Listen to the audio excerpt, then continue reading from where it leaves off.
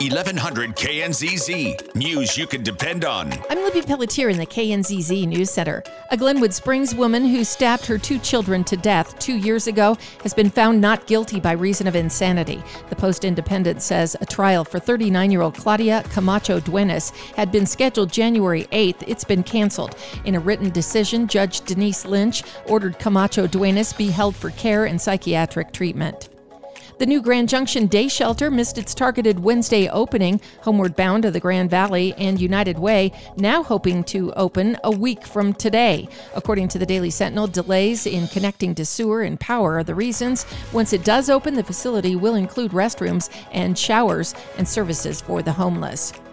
A feud's brewing in Aspen over employee parking at the airport. Airport Director Dan Bartholomew tells the Aspen Daily News the ban on employee parking was made in order to continue providing parking for the flying public. Some employees who spoke to the news say the move feels like a slap in the face. A group of Colorado elected officials gathering at the state capitol to call for a ceasefire in the Israel-Hamas war. CBS 4 says about 100 people also signed on to a letter calling on Colorado's congressional delegation to push for an end to the war, the release of hostages and detainees, and the restoration of basic services and humanitarian aid to Gaza. A man is under arrest after police in Greeley discovered card skimmers on some ATMs at 7-Eleven stores. The skimmers are nearly paper thin and placed inside the card slot, not on top like traditional card skimmers.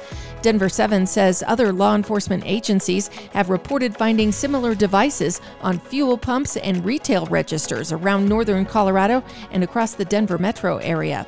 I'm Libby Pelletier in the News Center.